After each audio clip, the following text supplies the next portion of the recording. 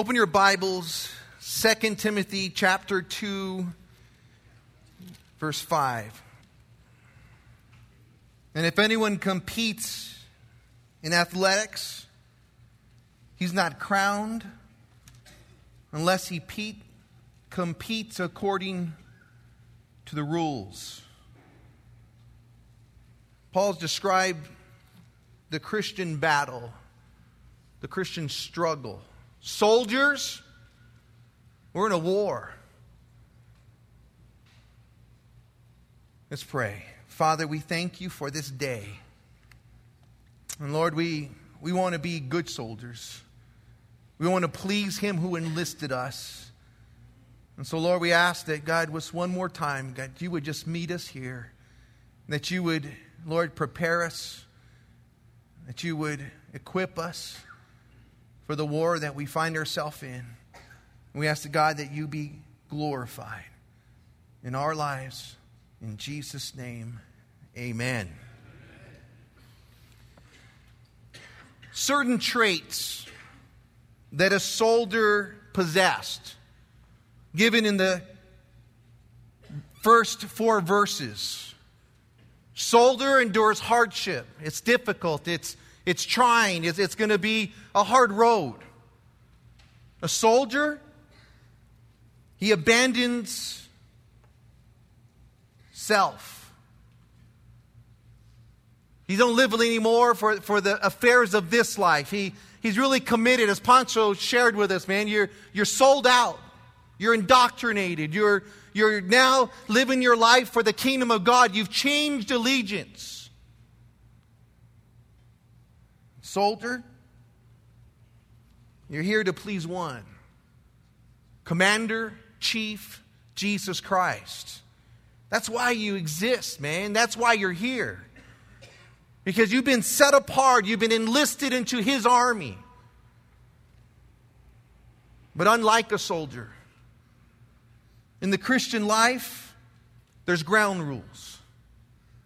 You see, a war in the days that Paul is writing to Timothy, it was free for all. It was no ground rules. It was every man for himself. It was the Geneva Convention had not been written at that time. The only rule was there are no rules. But he says, not so. Not so for the Christian. Well, there's a lot of traits, there's a lot of characteristics, the difficulties, the trials, the commitment, the abandonment. Well, yeah, that's part of the Christian life, but you have a set of rules that you live your life by. Those rules are what direct you and guide you. When you're competing for a prize, well, you see, everyone has to follow rules. Oh, we see it in the news all the time, don't we, guys? Well, a couple weeks ago, actually it was September 15th, a college football player accused of stabbing his rival. He stabbed him in the leg so that he can get the starting position. Sad. There's someone who's supposed to be his teammate. Someone who's supposed to be working side by side, and here he comes along and stabs his own teammate so that he himself can be elevated, can be put into that first string position. Rules? It reminded me of the Olympics some year back, and remember when Nancy Kerrigan was hit by the husband of Tanya Harding in the leg so that she could take that position of skater in the Olympics. You know, it just blows your mind that someone would be willing to go to those extents in order to... Well, you see, we're in a competition as well. And in a competition, there's a set of rules that you live by, that you go by. And what's interesting to me as I was studying this text in the King James Version, that word striving lawfully. The word athlein namimos in the Greek. It didn't speak of an amateur athlete. It spoke of a professional athlete. Someone who had devoted his life to compete. Someone who lived, breathed, slept, drank. That all of his life was revolved around that competition that he was going to live in. And there were rules that were set for him. And in following those rules, he could win the prize. In breaking the rules, he would lose all hopes of ever attaining to the very thing he lived for. And it's amazing to me as we look at the Christian life. I think it's one thing to mess up when you know the rules and you just kind of, man, I blew it. But to know the rules and not follow them intentionally. I think of Sammy Soda. Remember the cork bat? I didn't know it was a cork bat. No, you're a professional, man. You knew. You've been playing the game long enough. You knew exactly what was going on. You knew exactly what you were doing. You see, you were trying to kind of get away with something to make yourself get ahead. Well, not in the Christian life. You see, we've been set a set of rules. And when Paul is writing to the church of Corinth, and if you'd like to turn there with me, it's 1 Corinthians chapter 9. Verse 24. He says, "Do you not know that those who run in a race all run, but one receives the prize? Run in such a way that you may obtain it, and everyone who competes for the prize is temperate in all things. Now they do it to obtain a perishable crown, but we for an imperishable crown. Therefore I run thus, not with uncertainty. Thus I fight not as one who beats the air, but I discipline my body. I bring it into subjection, lest when I have preached to others, I myself should become disqualified." He says, we're in a race. You got to run in such a way that you want to win the race. That you discipline your body. You make sure that you go the extra mile in order for your body to be disciplined for the race that you find yourself in as a Christian, as a man of God. And what blows my mind is that Paul comes to this point and he says, you know what? And if I don't bring my body into subjection when I preach to others, I can find myself disqualified. I can find myself sitting on the bench, man. Kind of watching from the grandstand as this Christian race continues. I'm just kind of watching, going, man, watch them run, but I can't get involved myself. You see, from the human perspective, from a human point of view, you see, Paul was a loser, man. From the natural man's eyes, you see, everyone had forsaken him in Asia. He had, found himself in prison. He was suffering as an evildoer. From the human perspective, he was a loser. But from God's perspective, he was a winner. He was running the race well. He was fighting the battle like a champion. And it's amazing because you see here that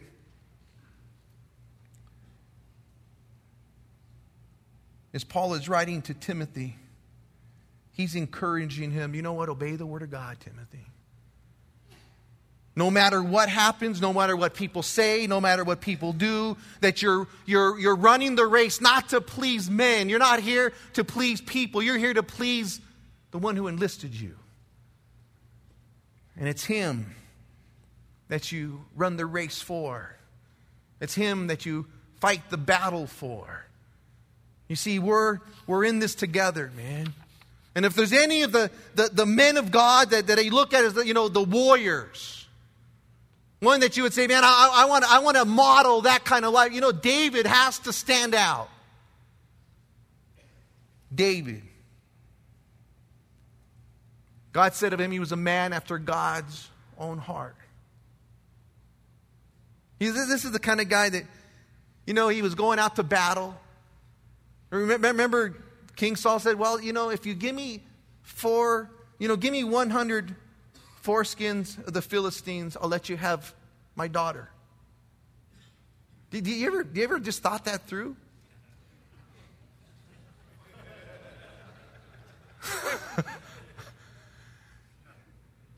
Those guys didn't give him up, brother, I'll tell you that. Oh, I know you want, her for your wife. Here, you can have mine. I doubt it. And David comes back not with 100, but with 200. And I'm visual, and I just going, man, what kind of came out of his pocket, and he was like, here you go, Saul. 200. I was kind of thinking that through. I thought I wanted like a hunter with his little vest on and got some little pouches and just kind of gathering and put him in his pocket. Just tells he had 200, man. And yet, you look at this man and there's something you realize. I want you to turn to 1 Chronicles chapter 13. 1 Chronicles chapter 13.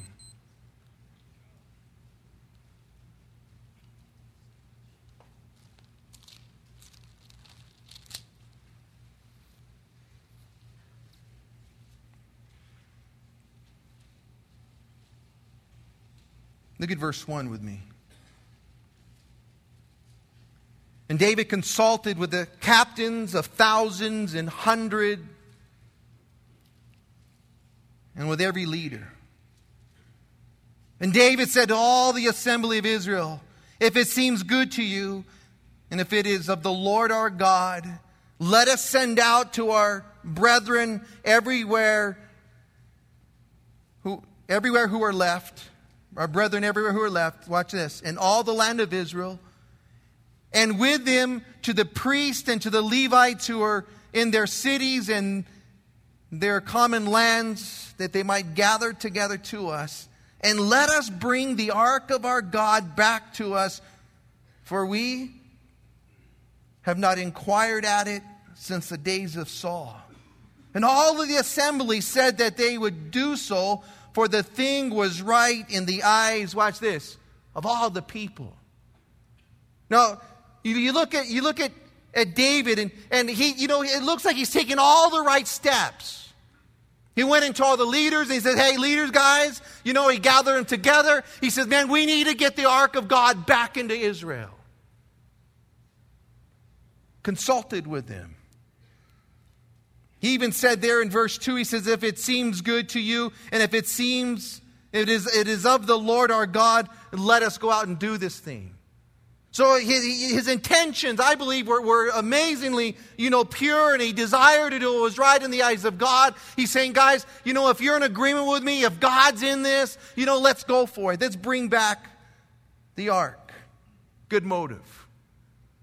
You see, there's a lot of people with good motives that aren't playing by the rules.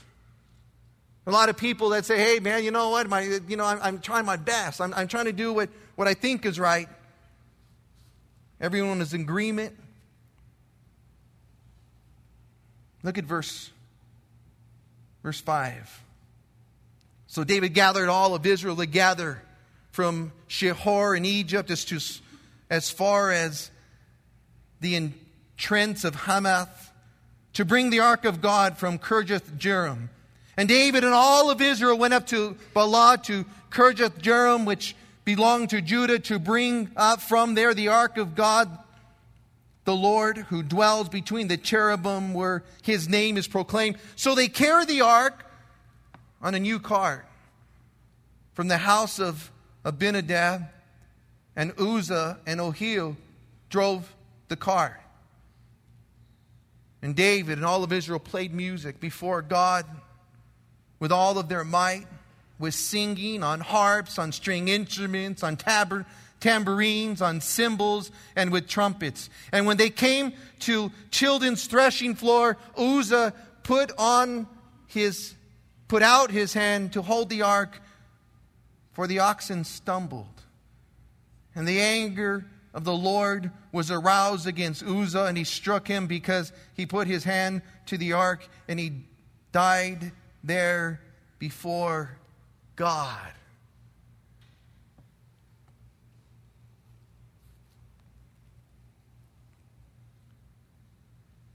They had a good plan. They had good motives. They're coming back, and you know what blows my mind? They were worshiping God. Their hands were in there. The cymbals were playing. These guys, were just pouring it out before the Lord, just saying, just worship full on. But as they're going along the road, as they place the Ark, the covenant, right on top of this cart, one of the oxen stumbles. And Uzzah, I believe, again, good motives, good intention. He goes, you didn't want the ark to roll over and fall. And he goes to try to hold it up, and he dies. Wiped them out right there.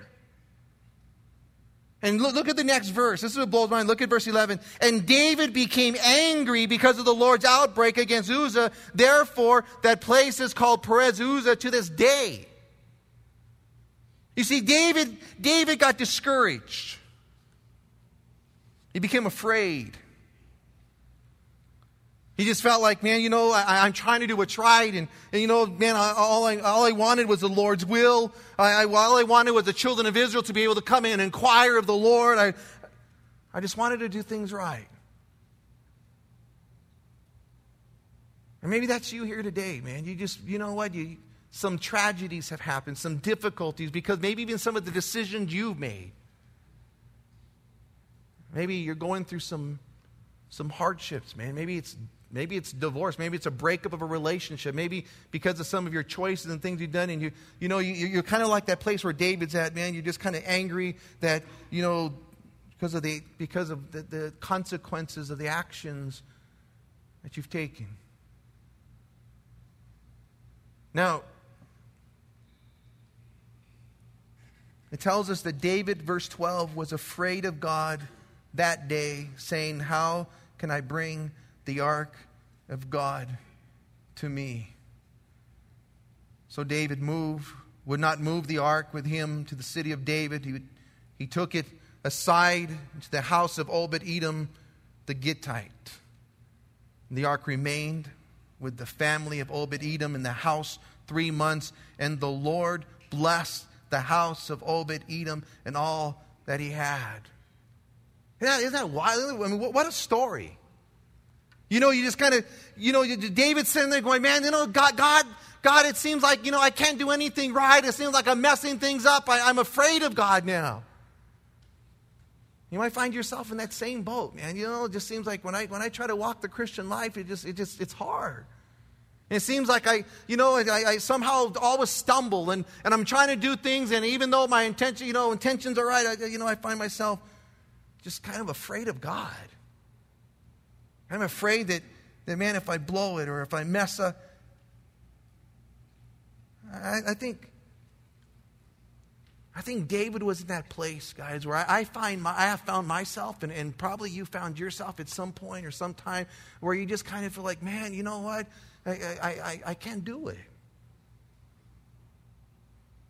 This is too big. It's too hard. This Christian life that we're supposed to be living set apart for God and always trying to do the right thing and always trying to play by the rules. And yet, you know what I find amazing is that God continues to extend His grace upon David even after this. And I know this, man. I know that as you stumbled and I've stumbled and we've blown it and we've messed up, you know what? Let me tell you something, man. The grace of God, as Bob was sharing, man, this morning, the grace of God is there to strengthen you. He's there to encourage you. Look at chapter 14. We're just going to kind of jump around from here on out, but I want you to notice a couple of things.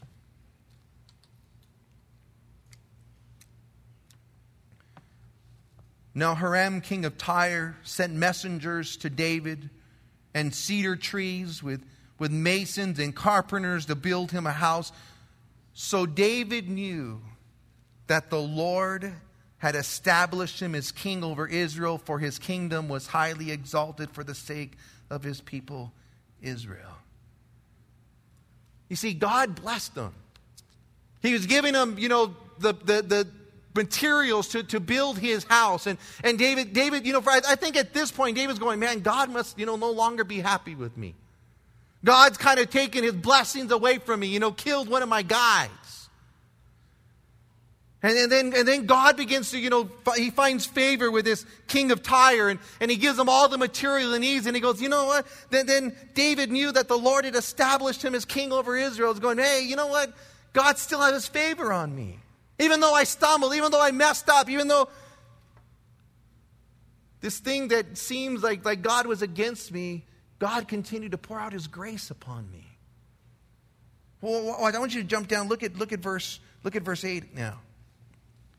Now, when the Philistines heard that David had been anointed king over Israel, and all the Philistines went up to search for David, and David heard of it and went out against him, then the Philistines went and they made a raid on the valley of Rephaim. And David inquired of God, saying, shall I go up against the Philistines? Will you deliver them into my hand? And the Lord said to him, go up, for I will deliver them into your hand. You know one of the things you see is that David now, he's still what? He's still inquiring of the Lord. And God is still giving him direction for his life. Even though he stumbled, man. You're going to see this in a second. But I'm just trying to just kind of build this, guys, because this is what I was encouraged by. David at chapter 13, he was afraid of God.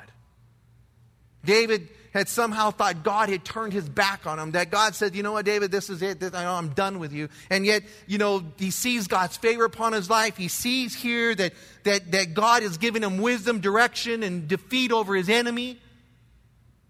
Watch, I will jump down a little bit further. Look at verse 13. And the Philistines once again made a raid on the valley, and therefore David inquired again of God. And God said to him, you shall not go up after them, circle around them, and come up upon them in front of the mulberry tree. And it shall be when you hear a sound of marching in the tops of the mulberry trees, then you shall go out to battle, for God has gone out before you to strike the camp of the Philistines. Guys, this was supernatural. It wasn't just a battle that they were going and winning. You see, God says, okay, you know what, David, it's not just you going up against them. He says, I want you to, circle back, go around. He says, on the top of the mulberry trees, you're going to hear a rustling of the leaves. It's God going before you. And he's going to win this battle against the Philistines. Can you imagine, just being there and watching God's hand and God moving. There's the mulberry trees ruffling and saying, hey man, the Lord's there, let's go. And they charge out and we find out they wipe them out. Now watch this. Look at chapter 15 now. David built houses for himself in the city of David. He prepared a place for the ark of God and pitched a tent for it. And David said, no one may carry the ark of God but the Levites. For the Lord has chosen them to carry the ark of God and to minister before him forever. And David gathered all of Israel together at Jerusalem to bring up the ark of the Lord to its place which he had prepared for it. And David assembled the children of Aaron, the Levites, and a bunch of other guys. Verse 11. And David called Zadok and Abiathar the priests and for the Levites, for Uriel and Asaiah, and Joel and Shimei and Eli and Abinadab. Verse 12, watch. And he said to them, you are the heads of the father's house of the Levites. Sanctify yourself, you and your brethren, that you may bring up the ark of the Lord God of Israel to the place I prepared for it. For because you did not do it the first time, the Lord our God broke out against us, because we did not consult him about the proper order. You know what David realized? The reason that this tragedy had taken place earlier and Uzzah had to die, because we didn't ask God how we're supposed to do this. We just kind of assumed that, as long as we have the right motives, we have the right intentions, we really want to inquire. But he didn't really go and say, you know what, God, how did you prescribe it? How did you say to do it? Look at the next verse. Look at verse 15. It says, and the children of the Levites bore the ark of God on their shoulders by its poles, as Moses had commanded according to the word of the Lord. Something changed. It wasn't just good intentions. It wasn't just good motives. Now I'm saying, you know what? I got to play according to the rules. God's word. I need to live my life that in such a way that, God, what is it that you desire of me? How is it that I come to this place where God, I just want to live my life to please you. And the only way I can live a life that's pleasing to you is if I were to take your word and say, God, I want to do what this says. This is my instruction manual. You know what the word Bible means, right? B-I-B-L-E. Basic instructions before leaving earth. That's it. You're to follow the instruction manual. God's word, man. And let me tell you what's going on. In our society today, guys, it's no longer what God says. It's whatever I feel. Whatever emotion, I'm going through. And we're taking very lightly the word of God. You don't live your Christian life by feelings. You don't live it by good motives. You live it by truth. And this is truth. Remember what Jesus says, thy word is truth. Paul says, play according to the rules. It was an incredible day. These guys were celebrating. It tells us that they, look at verse 16. Let's look a little bit at that. Watch this. David spoke to the children of the Levites to appoint their brethren to be the singers, accompanied by instruments of music, string instruments, harps, and cymbals, by raising the voices with a resounding joy. The Levites appointed Heman, the son of Joel, and his brethren Asaph, the son of Bershak, and their brethren, the sons of a bunch of guys. And these guys worship, man. These guys they just began to worship God because they realized, you know what? It wasn't because God was against us. It was because, man, we didn't take his word seriously. We didn't consult what he said to do. And I'll tell you, when it comes to your life today, man, and even though our world is changing fast, you know what? This is the only thing that's going to give you true direction. All this touchy-feely stuff going on in the churches, man. You know what? Guys, you know what? You better make sure that you're being grounded in the truth of God's word. It has to be your compass. It has to be what sets the course. You're playing by the rules. See, David found out what it was like not to play by the rules. And I think it was that place where he felt disqualified. It felt like God had left him, but it was never God's fault. It was David saying, you know what, I really don't have to consult God in order to do the things I have a good motive to do. I think there's a lot of people out there with good motives, but man, they just take God's word very lightly. Now, I truly believe that God allowed this to happen in David's life to bring him to that place where he had to, once again cry out to God. And I think he does that to every one of us. So that you remember it's nothing of you and it's all of him.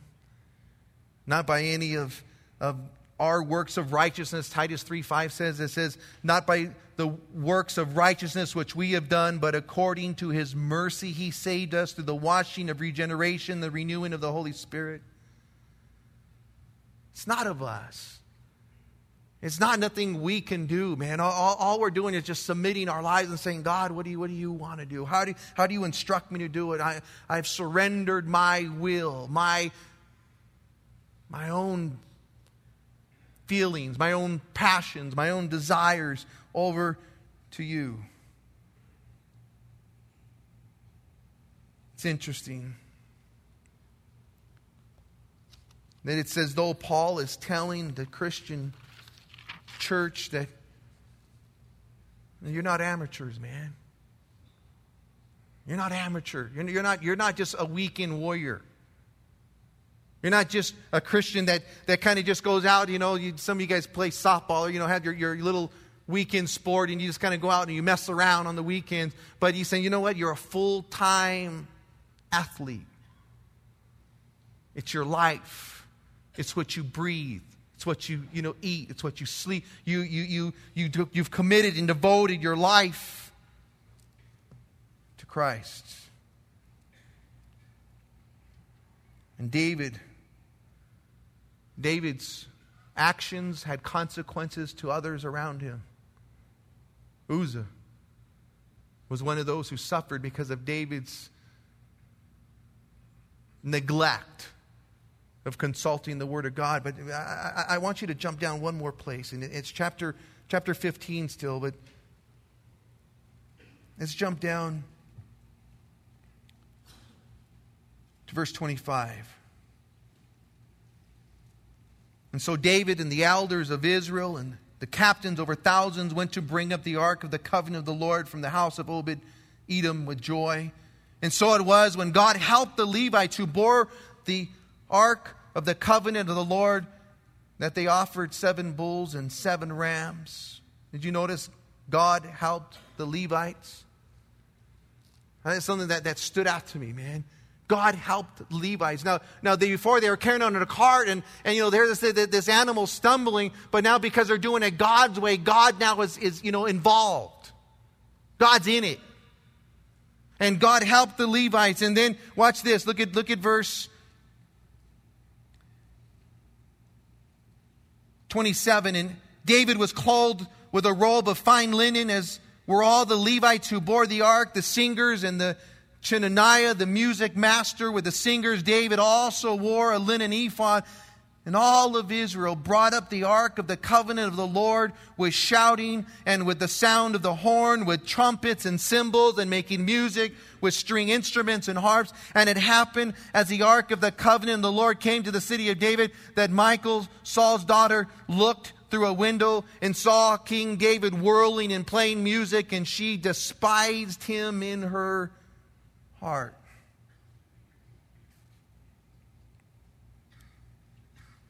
You see, when you're going to do things God's way, let me tell you, there's going to be those who aren't going to like it.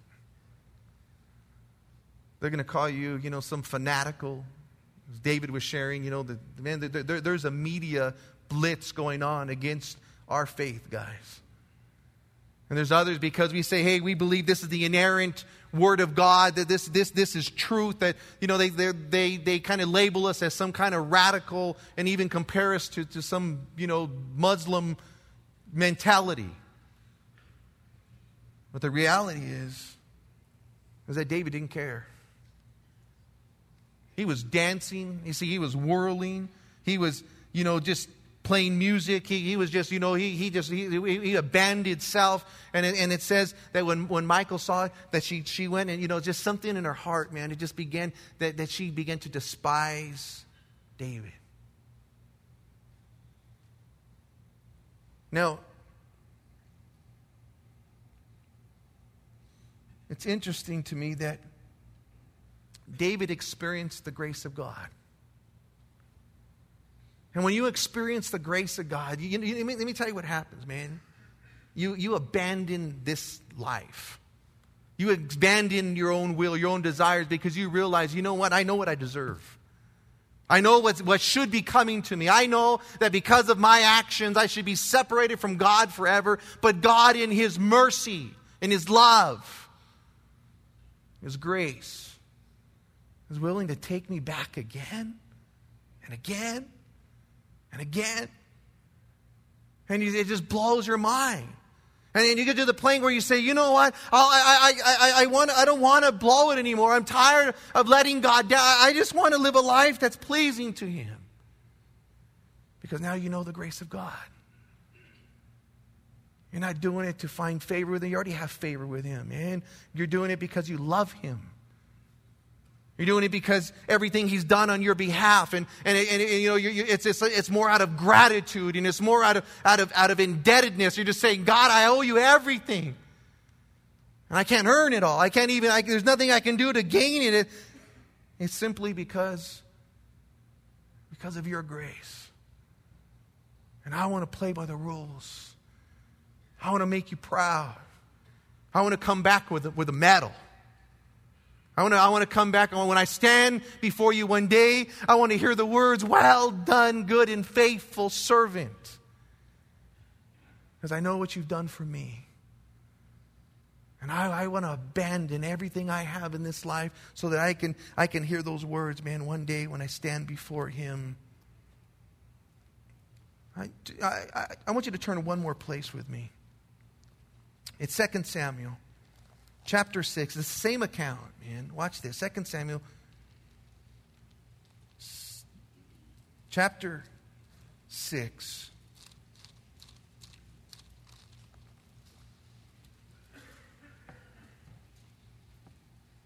Look at verse 20. The offerings had taken place, all of the things were going on.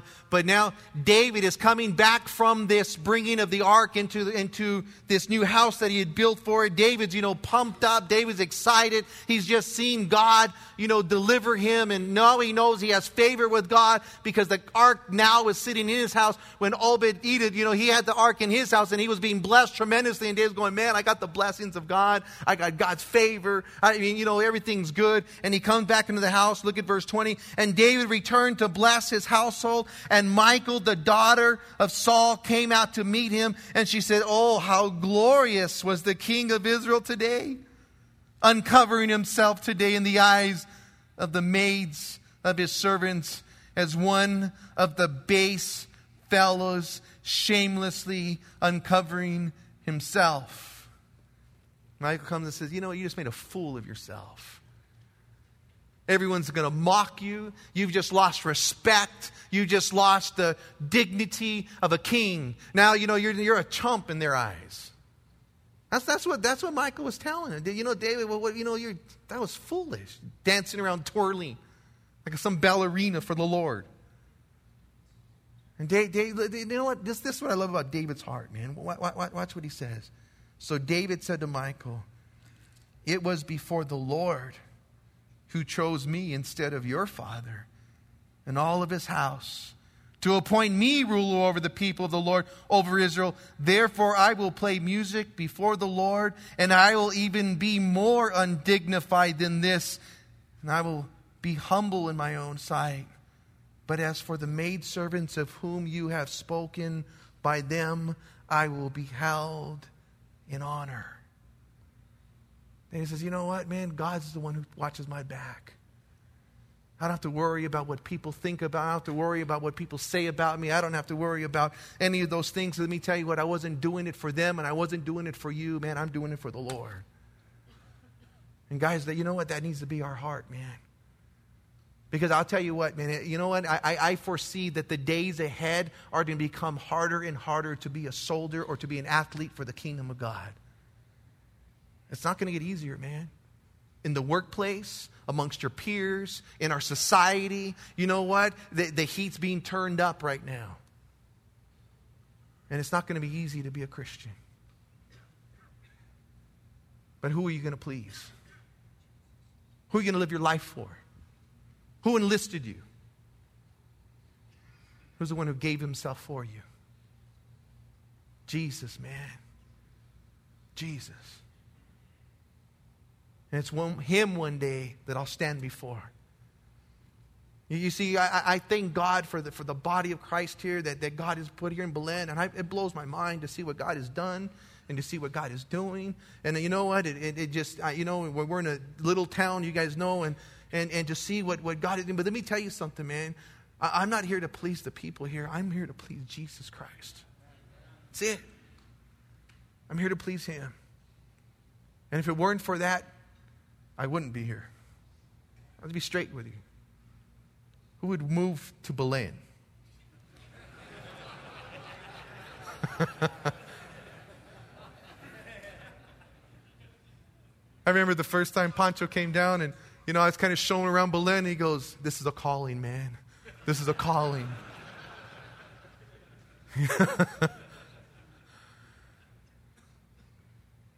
I love, what? God gave me a heart for this place, man. This is where my heart's at. But I'll tell you what, it's only because of Jesus. And you know what? Wherever God has you, man, I pray that, with all of your heart, you do it to please Him, and not to please the leaders, not to please the people in the church, not to please, and you know what? You live your life to please Him who enlisted you as a soldier. And David, even his own wife, he says, "You know what? I didn't dance for you. I didn't do this for you. I did it for the Lord. You know what? And I'll even do more than that, because you know what? It's not about you and it's not about me. It's about Him." And that's what we need to live our life for, man, for the applause of one, for Jesus Christ. Amen.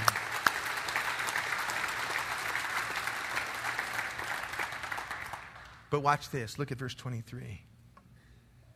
"Therefore, Michal, the daughter of Saul, had no children to the day of her death." Who was the one cursed? It wasn't David, I'll guarantee you that. It was those that were laughing and mocking and ridiculing those that were wanting to live their life for the kingdom of God. You see, we're the blessed ones, man. But the world's trying to tell you otherwise. You see what I'm saying? The world's trying to just say, "Hey, man, you know what? Take it easy. Kind of chill out. You're taking this thing too radical."